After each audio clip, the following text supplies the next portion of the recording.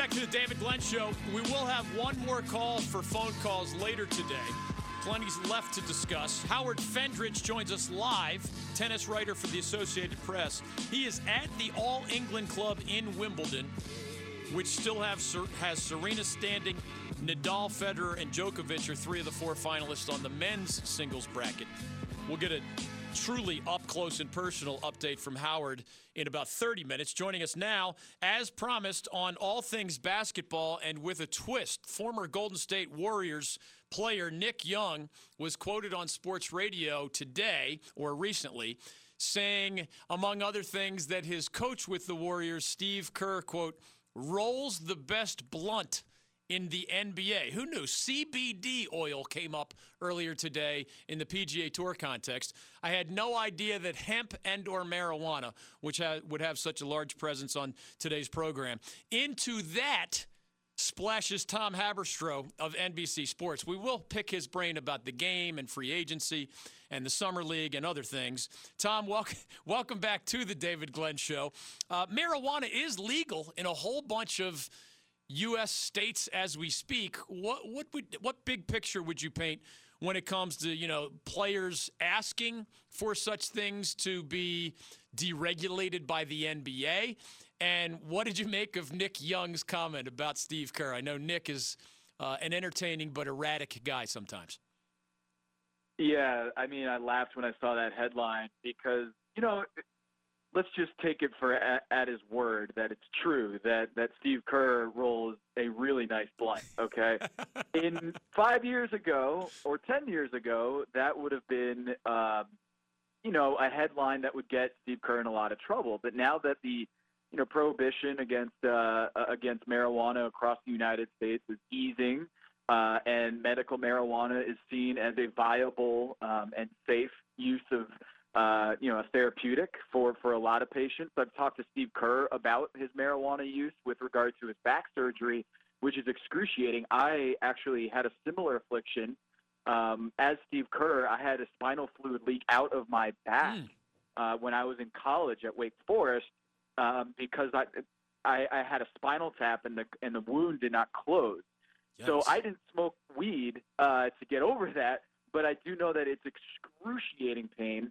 Speaking from experience, and actually I consulted with Steve a couple times because there just aren't that many people that have had that issue before. So it's funny you mentioned that.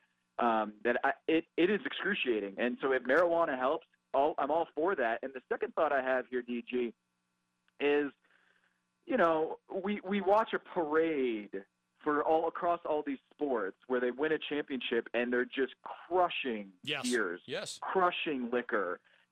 We see these glowing profiles of Greg Popovich and his love for wine and how he can just pound wine and drink all night the finest wine in the world. And yet the Nick Young comment seems salacious. It's funny how we treat alcohol and alcoholism, which we see around the league or around the world, around the United States. We understand the risks there, but when it comes to marijuana, it seems a little bit more scandalous when Steve Kerr can roll a great blunt when we applaud Greg Popovich and his wine, his love for wine. So it's funny how the conversation is changing. I don't know anything from experience or anything from Steve Kerr that in conversations that he does roll a fine blunt. But, if we talked about a guy who is able to make an amazing beer in his house, a homemade brew, you would never think twice about it. But this is a headline. I think all of that is really well said, and I want to make sure listeners know my next question to Tom is going to be, with most of free agency in the books, which team's pieces fit together best from his large brain analytics point of view. I just have to follow up with something else. I can't shake this image. Young Tom Haberstroh at the brilliant institution that is Wake Forest University. Imagine if he was a user of marijuana, and he's made clear that he's not speaking from personal experience. Can picture Tom in front of the dean of students being able to say with a straight face, well, seriously, Dean, I had a spinal tap and there was a leak, and the reason that's in my system, I mean, that would be the most unbelievable excuse ever. And for poor Tom, I had no idea you went through that kind of medical challenge. You'd have been telling the truth. I'm never going to be able to shake that. It would have been a great alibi, right? It would have been. All right, so with most of free agency done, through your large analytics basketball brain, which team's pieces fit together, as we have a lot of dynamic duos, but maybe no healthy big three to chew on right now?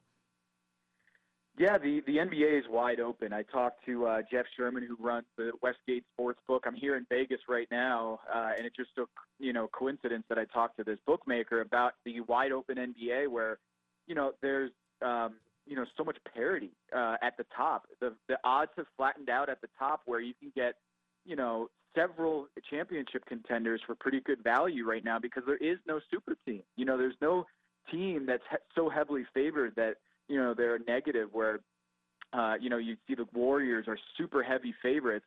But, you don't see this in the league next year where the Clippers have questions, the Lakers have questions, and I'm actually high on Golden State next season. I think people are sleeping on them. But here's the big problem with today's NBA right now is that the uncertainty around superstars and the availability of superstars and load management, it's hard to peg.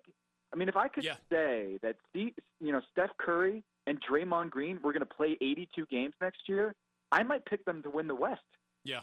But if they're going to be load managed, so to speak, and resting throughout the season to manage their workload, because this might be a down year and they might not want to push the envelope with those two stars, and Klay Thompson's out, you don't want to grind them to bits while he's out with an ACL injury.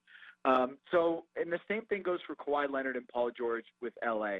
I love the fit with those two guys. No one's going to score on the Clippers when everyone's healthy, but there's that caveat. When everyone's healthy, people are underestimating the fact that Paul George is coming off double shoulder surgery. He had a torn labrum in both shoulders. For a guy who's a really good shooter, that's important. Your ability to shoot the ball with healthy shoulders, that's underestimated right now going into next season. And then on top of that, you have Kawhi Leonard's load management, where you're going to need Paul George a lot more. Now, they have a really deep roster. They have two starting lineups, in my opinion. When it comes to Montrezl Harrell, you got Lou Williams, Patrick Beverley. You have a really strong roster. But I just wonder in today's NBA how much certainty there is when you're looking at Joel Embiid playing like 60 games next year because he wants to be healthy for the playoffs. It's hard to peg. Tom Haberstroh is joining us. Find his great work as an NBA insider at NBCSports.com. Follow him on Twitter at Tom Haberstroh. There are two things that the free agency dominoes led me to be excited about, and I want your feedback, especially on the second one. I'm excited that 34-year-old LeBron James matters again. It just killed me as sort of a neutral observer. I do like LeBron, but the LA Lakers completely wasted a season in which he played at an all-star level and an all-NBA level, and that's not going to happen again. I mean, we'll see how high up the ladder they get, but to me, that's exciting as an NBA fan. 13 straight years in the playoffs where we enjoy LeBron, and then 1 year without him as he's still an all-NBA player. That just hurt. The other one, and you as a Wake Forest product may have even more detailed thoughts, to me, Chris Paul's never-ending quest for that elusive championship. His critics will always remind us what he did not do at Wake, what he has not done in the NBA. They'll ignore the gold medals that he's been a part of. But he's recently turned 34 years old, so there's still some tread left on those tires. I look at the Rockets rotation, and I can't help but put it somewhere in like a top 5 power rankings. Or do you expect more shaking up there weeks after we read that maybe CP3 and James Harden don't get along in real life as well as they do in insurance commercials? Well, for your first question about LeBron, couldn't agree more with you, and the ratings couldn't agree more with you. Right. When you look at the ratings of the NBA last year, they were down, and a lot of people thought, hey, maybe it's because the NFL is more compelling this year, and it's just killing. The Thursday night games are actually better than the TNT games. And then when the NFL left, the NBA still was hurting in the ratings. I think a lot of it has to do with, A, LeBron James' team wasn't very good, and B, LeBron James' team was on the West Coast. So you had this saturation of West Coast dominant or superstars with Steph Curry, KD, and LeBron all on the West Coast time. So you had a lot of markets on the East Coast just not staying up to watch that. And I think it's going to be great for the NBA that the Lakers and the Clippers have ramped up, because they need those markets, those huge markets, to be good, to be relevant, and that goes for the Kyrie Irving Nets too. And I think the flattening at the top is good because you have more people being interested and feel like, hey, we can win a championship this year. But I do think that the Knicks need to get better for the viability of the league. Just like, the fact that the New York Knicks have been irrelevant for years now is not good for the health of the sport. And secondly, your second question about CP, it's not just him. It's James Harden. It's Russell Westbrook. I mean, think about the fact that we're 7 years removed from when they went to the NBA Finals together. Russell Westbrook, James Harden, and Kevin Durant, and they're James Harden and Russ are still looking for a title here. So CP is not alone in that sense. And I will say, I think this Russell Westbrook trade rumors, there's a lot to it with the Miami Heat. There have been some whispers about that maybe the Chris Paul will be involved in that trade, but I don't see it. I think Russell Westbrook in Miami, especially with Tyler Hero breaking out here in Summer League, I think that deal will get done at some point, whether it's now or 30 days from now when Tyler Hero becomes tradable under the collective bargaining agreement. Tom Haberstroh is with us live from Las Vegas. The Summer League action does continue there. I always urge caution when, coming to either the great conclusion about a first-year player at Summer League or the opposite, this guy's already a bust or whatever. But, with that caveat, of course, you're there. You see these guys. We only got a glimpse of Zion Williamson before the Pelicans pulled the plug on that. There's some other guys that we haven't seen at all because of weird trade rule reasons, like a Cam Johnson of UNC. But among those you have witnessed, you mentioned Tyler Hero of Kentucky, who just made a great first impression or an alarming first impression. R.J. Barrett had a really tough couple games, but he played well last night, and I think he's dealing with the fact that he's got a lot of expectations coming into the league. I'm actually below on R.J. Barrett. As you know, I don't know if you played that sound clip about being bearish on Barrett, but I do know that he had a better game here, and he actually, the thing that I worry about with him is, when you're not efficient at the free throw line or at three-point line and you're considered a high-volume shooter, that is concerning to me. But you saw a little bit more poise in the game last night. And I think another guy, Anthony Simons over there, he's a 20-year-old, or I think still 19 for the Portland Trailblazers. He's a really special player at Summer League and a second-year player at that. And I think, it's tough because there's no Ja Morant. There's no DeAndre Hunter. There's a lot of players who are just sitting out this Summer League, and it's hard to really grade. They're not playing against great competition. So I think this Summer League is a paradox, because I think the interest in Summer League and Vegas Summer League is through the roof. But I think in terms of star power and in terms of the on-court game, it's as low as it's been in years. So I think without Ja Morant, without Zion Williamson, without DeAndre Hunter, without Darius Garland, it's just not a lot of names to draw from. But I will say, R.J. Barrett, he's got to play a little bit better.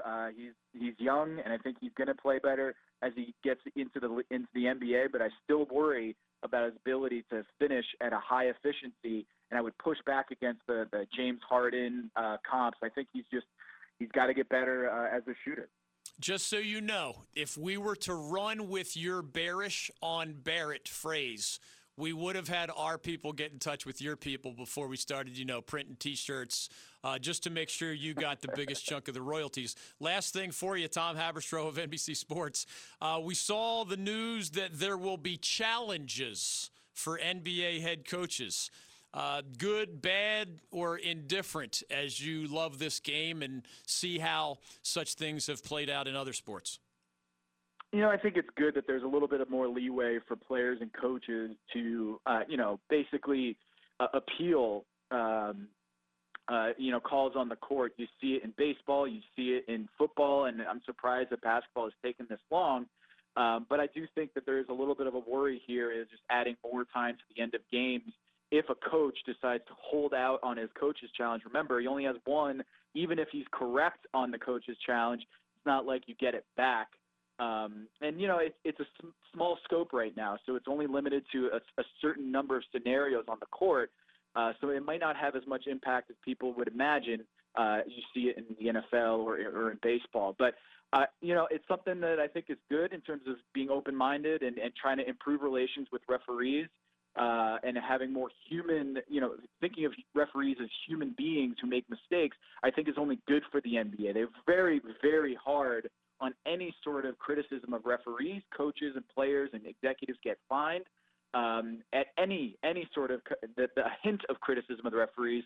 And I think just being more understandable that these are human beings making these decisions and they can be wrong from time to time, I think is healthy overall for their sport, and I welcome that.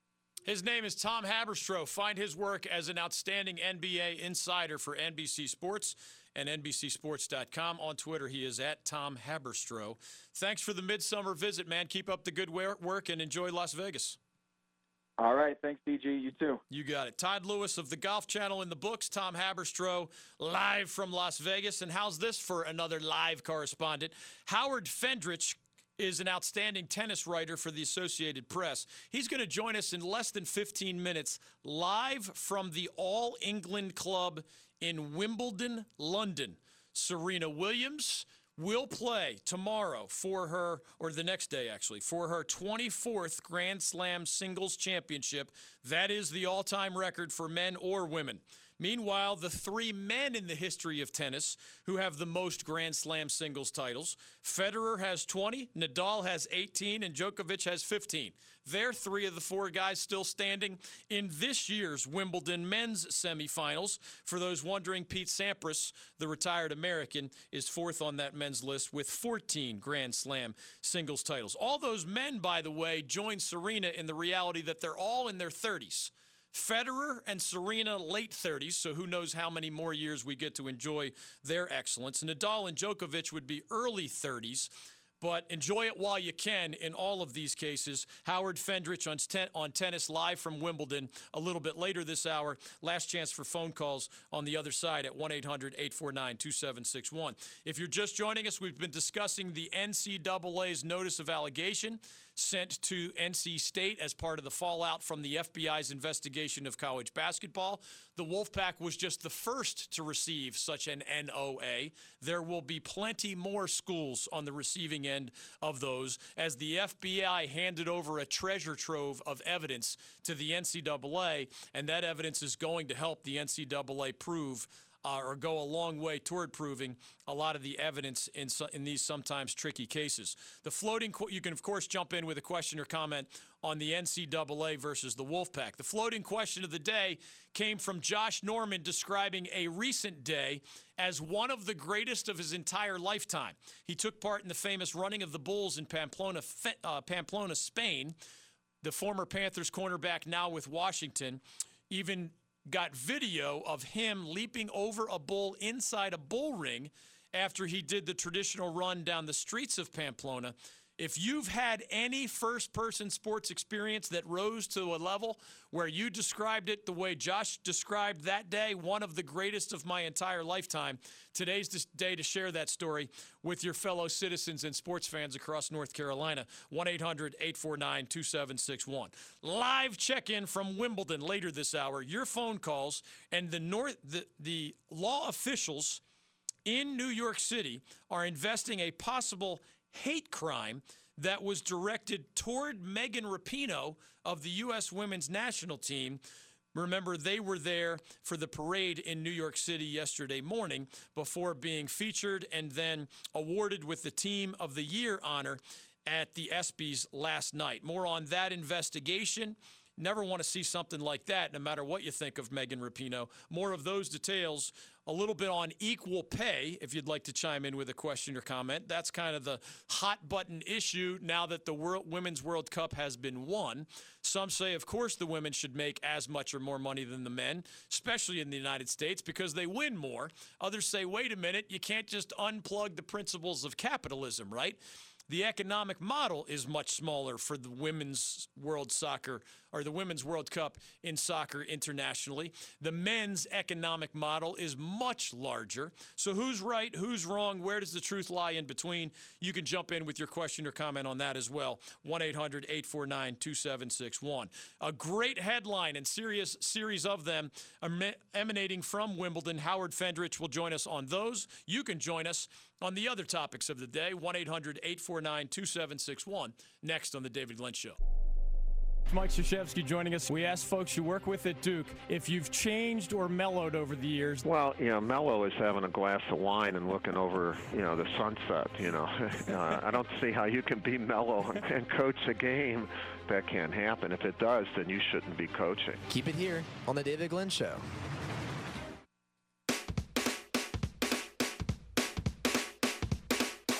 Welcome back to the David Glenn Show. Craig in Greensboro wants to clarify how CBD oil, the latest rage on the PGA Tour, how it works, and how maybe it could get some of you in trouble. You better be careful.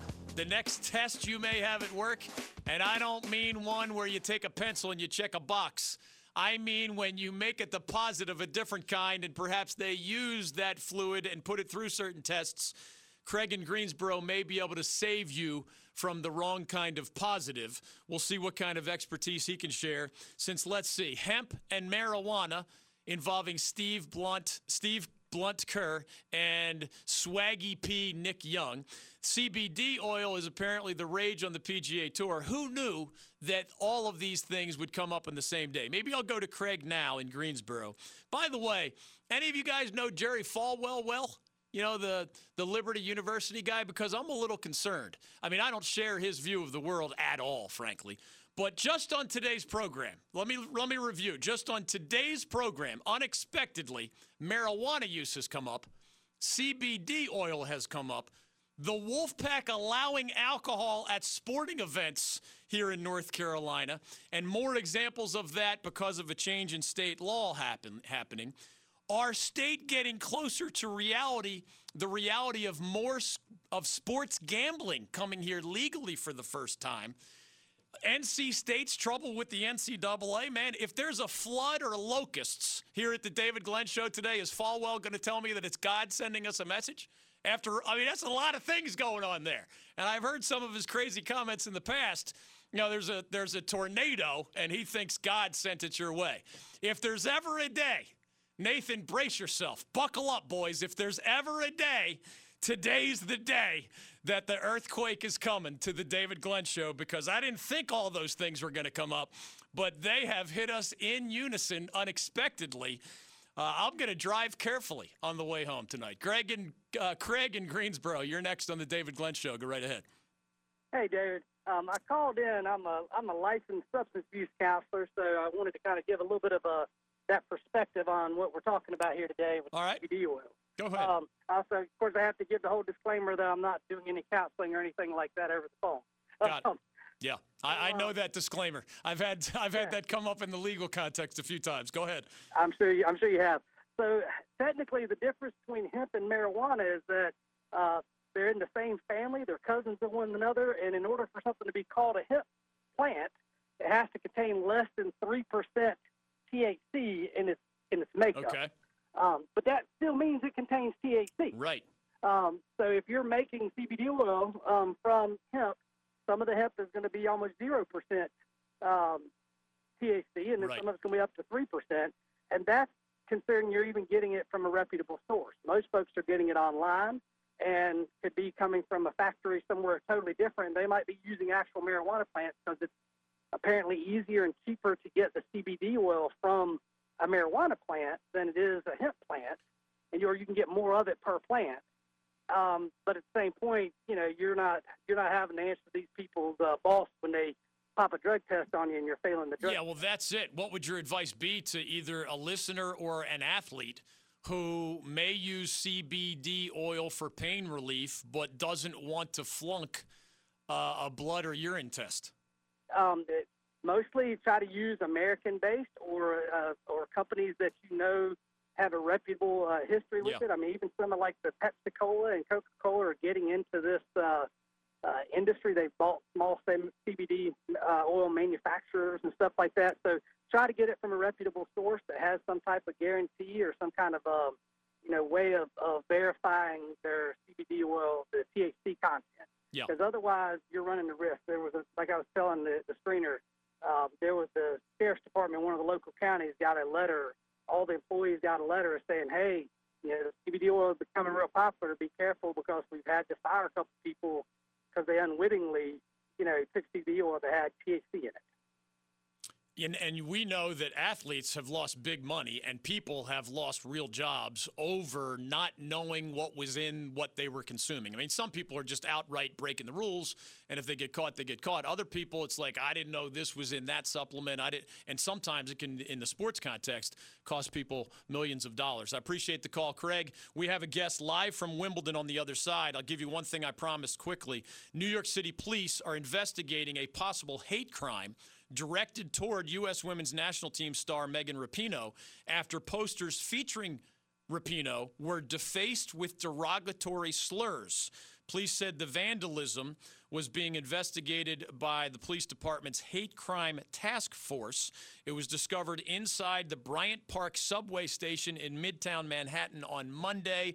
Remember, the U.S. women's national team was in New York City over the last couple of days. Just kind of ugly news. Whether you like Megan Rapinoe or not, I think there's a few places to draw the line. If you wished her a broken leg rather than just criticizing her while exercising your free speech rights, I think you're a bad person. Wishing an injury is crossing the line. Suggesting that somebody shouldn't be eligible for Team USA because they don't pass your patriotism test, I think that's all also incredibly un-American, since we all have different definitions of what makes somebody patriotic or not. This would be another thing to add to the list.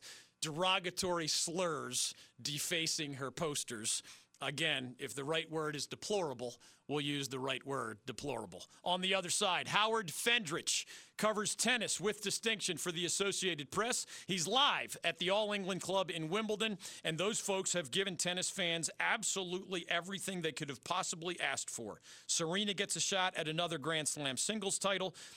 Djokovic, Federer, and Nadal are three of the four men still standing. Howard Fendrich live from Wimbledon, next on The David Glenn Show. Ruffin McNeil, welcome back. I know we'll always be a huge part of you and your family. This will be my last coaching stop. After this, maybe join you on a radio show or Amen. Do some of that. Yeah. We'll be doing some remote shows from your boat in the middle of the Caribbean somewhere if I have my way. You're listening to The David Glenn Show.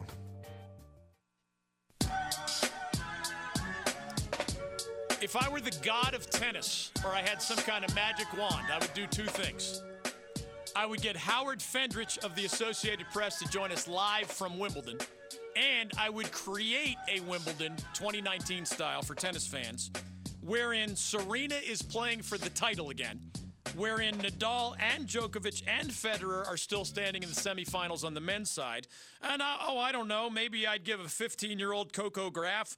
Maybe I would give an Andy Murray, Serena Williams mixed doubles combo. I mean, can it get any better than that? We will ask Howard. We thank him, the Extra Effort Award, for joining us from the other side of the pond. Welcome to the David Glenn Show. Am I over the top, or is this about as good a Wimbledon as we could have possibly seen so far? Well, first of all, thanks for having me on. No, I think you're right. I mean, it's been a pretty incredible tournament for all the reasons you mentioned. A ton of interesting storylines. The fact that, the match most people have been hoping for the whole time hasn't even happened yet. That's tomorrow when we get Federer against Nadal in the semifinals. Hard to believe it's the first time since 2008 that those guys have played each other here. It's their 40th career matchup.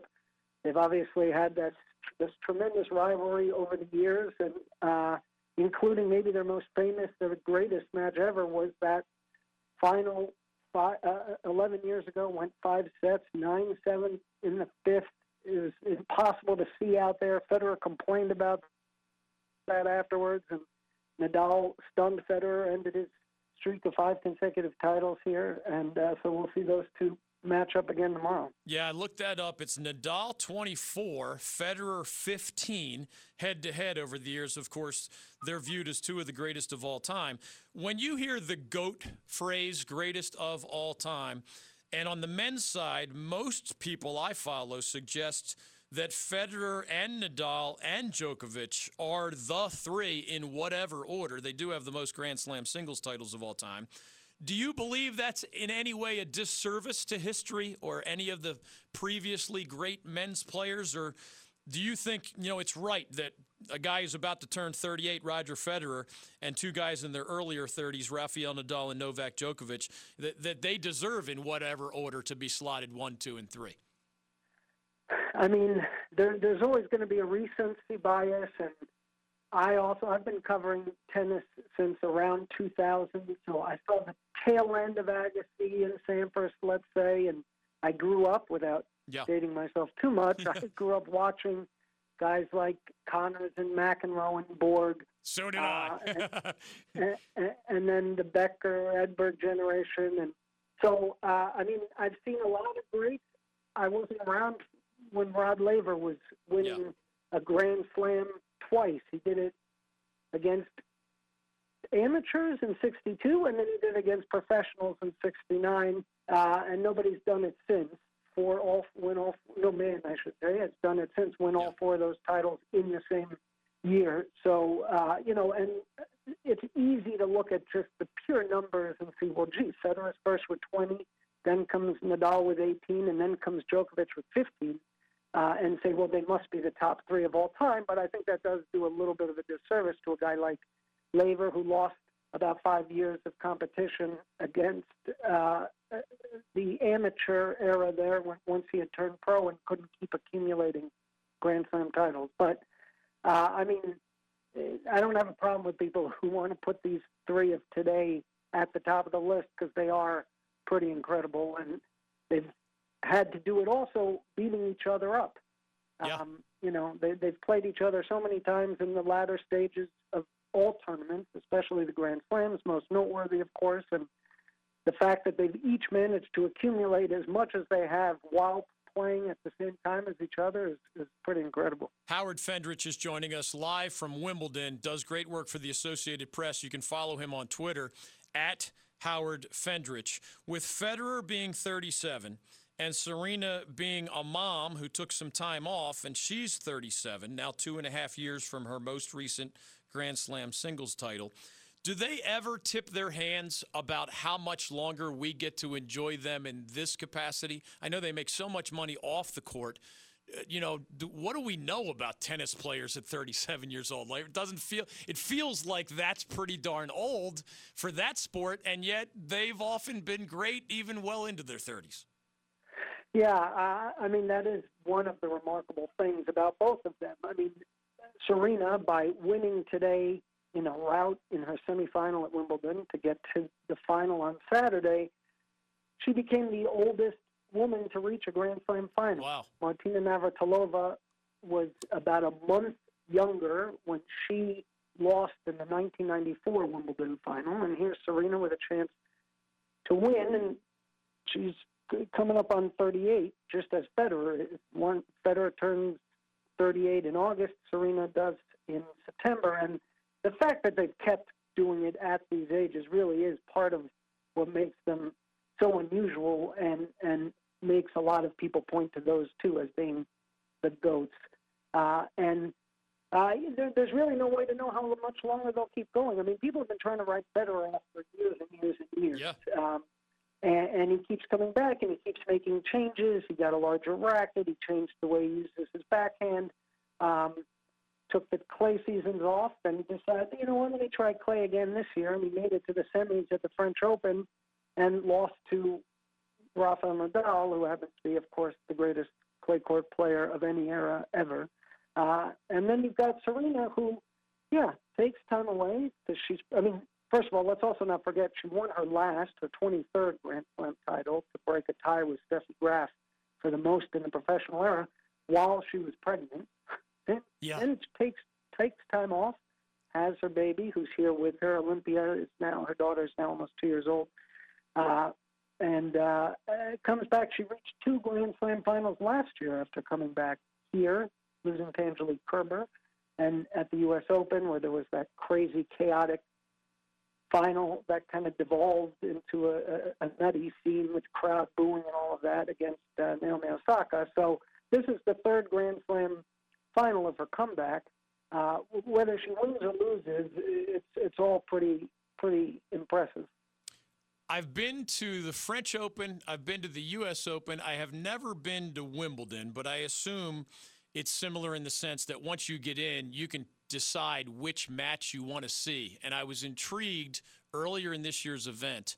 I believe a match had ended at center court, and most people were getting ready to leave because like a lower profile match in a lower profile bracket was about to take place. And then people realized, maybe there was an announcement, I'm not sure, hey, Andy Murray, right, local superhero, and Serena Williams, the greatest of all time in women's tennis, are actually in the mixed doubles match that is about to be played next. And like everybody turned around and went back to their seats, and it was a great crowd. I know I'll ask you about Coco Gauff in a minute, but how does that work, especially when you're in the United Kingdom, where they respect Serena as a 7-time champion there, but Andy Murray's like a godlike figure. Yeah, I mean he's a rock star over here. Murray is sort of the I guess the Michael Jordan, Tiger Woods, whatever you want to say in terms of absolute top elite athlete in terms of popularity, being famous over here.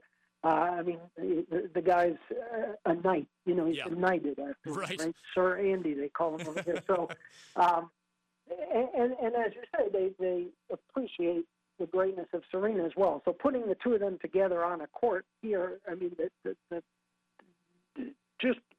normally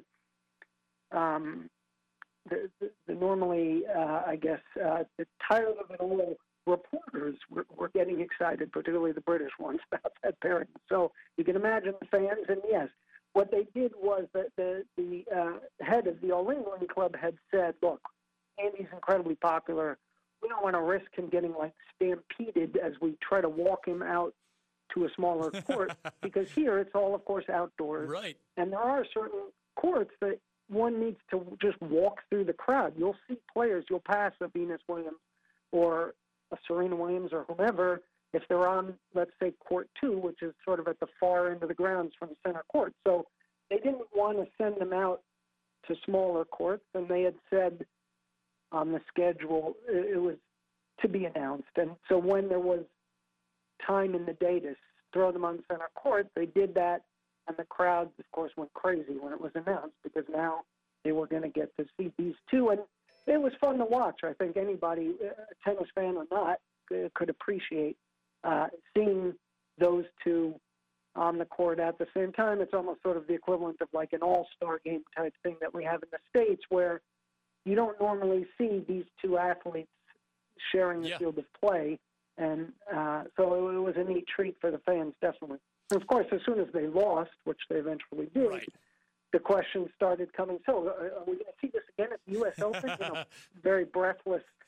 So my guess would be we will not see that again. But it's certainly, I think they seem to have fun with it, and the fans certainly loved it. I remember Serena and Venus Williams hitting our radar as teenagers, and of course they've gone on to all sorts of great success. I forget the exact ages where, Federer, Nadal, or Djokovic kind of hit the scene, but how do you paint the broad picture behind 15-year-old Coco Gauff of the United States? She was the youngest person ever to make a main draw at Wimbledon, so simply objectively, we already know that's a heck of an accomplishment. She won a few matches, even eliminated one of her childhood idols, Venus Williams, for those who don't know. How do you describe that transition, and what have you taken away from Coco Gauff? I'm sure you knew a little bit about her, but this is her big splash on the scene. Yeah, it really was remarkable. I mean, as Richard Lewis, the chief executive of the All England Club, said, a star is born. Yep. It's great for the sport. It's great for the event. That's the way he put it, and it's true. I mean, she's a fresh face. She's somebody new. It's always fun. Tennis is one of those sports that a lot more so in the past would produce these teenagers. I mean, let's not forget Boris Becker was 17 when he first won Wimbledon. Michael Chang was 16 when he was cramping and serving underhanded against Ivan Lendl on his way to eventually winning the French Open. So, we've seen youngsters every so often. It's been a while, though, in tennis. And so Gauff, she didn't completely come out of nowhere in the sense that in the world of tennis, she's been talked about for a few years. I think the first time I heard about her was when she was 12. When she was 13, she was the runner-up at the U.S. Open Junior Tournament, the youngest ever to do that. At 14, she won the French Open Junior Tournament. But still, there's a huge leap to go from junior tournaments to the pros, and then to see her out there against Venus Williams, who, as you say, was one of her idols growing up, one of the reasons she plays tennis, and a 24-year age gap. It was pretty unusual and remarkable to see. And what's impressive about Gauff is not just the way she plays, which includes a very good serve that already was the third fastest of the entire tournament. Only two players, one being Serena Williams, hit a serve faster than Gauff did while she was here, and a very good backhand. But poised. She's incredibly composed, both on the court, off the court. Very impressive. Got to meet and speak with her parents for a little bit while she was here, and they seem to have done a great job, not just of raising a terrific tennis player, but of raising a really good kid. And I would expect that we'll see a lot more of her. There are age rules in place. Back in the old days when, let's say, Tracy Austin was winning the U.S. Open at 16, the tour did not try to sort of help the youngest kids along by limiting how much they could play. Now there are rules in place. It's sort of creating a whole new debate about whether those rules are appropriate, whether they're going to help or hurt someone like Gauff. But she does seem to be somebody that we will hear a lot from in the future. In about 30 seconds, when these guys eventually fade away, does the United States have any up-and-coming men that could jump into the spotlight the way we got spoiled seeing for a long time? Because I know, guys like Isner and Sam Querrey are in their 30s. 30 seconds, what do you have on that? There's a trio of 21-year-old guys who are friends, who are coming up together and are starting to make some moves. Frances Tiafoe, who reached the quarterfinals in the Australian Open. Riley Opelka, who made a little bit of a run here. And Taylor Fritz, who won his first ATP title at the Eastbourne Grass Court tune-up the week before Wimbledon. Those three guys are starting to make moves now. Are they going to wind up being top 20, top 10 players and competing for Grand Slam titles? That's hard to say, of course, but I would say there's a little bit more hope in that regard than maybe there has been in a little bit of time in the U.S. Not since Andy Roddick in 2003, as an American man, won a Grand Slam title. Howard Fendrich, Associated Press on Twitter at Howard Fendrich. Thanks very much for your visit from Wimbledon. Thanks for having me. You got it. Final thoughts and TV picks as we come down the stretch next. UNC coach Roy Williams is joining us. You are uncomfortable with your name in the same sentence as Dean Smith. I know that I will never be as good as he was in any way. Yet when I hear people say those things, those things are pretty neat. But I try to make sure that's about as far as I go. Keep it here on the David Glenn Show. We are coming down the stretch on today's program. And down the stretch they come. Astros at Rangers tonight, 8 o'clock ESPN, your best TV pick. The rest of the Major League Baseball folks get underway tomorrow. Nathan Bernstein did a great job filling in for Darren Vaught today. Thanks to our three great guests. And to you for contributing and listening. We'll see you tomorrow. Mr. President Barack Obama, welcome to the David Glenn Show. How are you? David, it's great to be on. It's wonderful to talk to the folks in North Carolina. I always say I love the state of North Carolina, love the people of North Carolina. Even the folks who don't support me down there are nice to me. The David Glenn Show.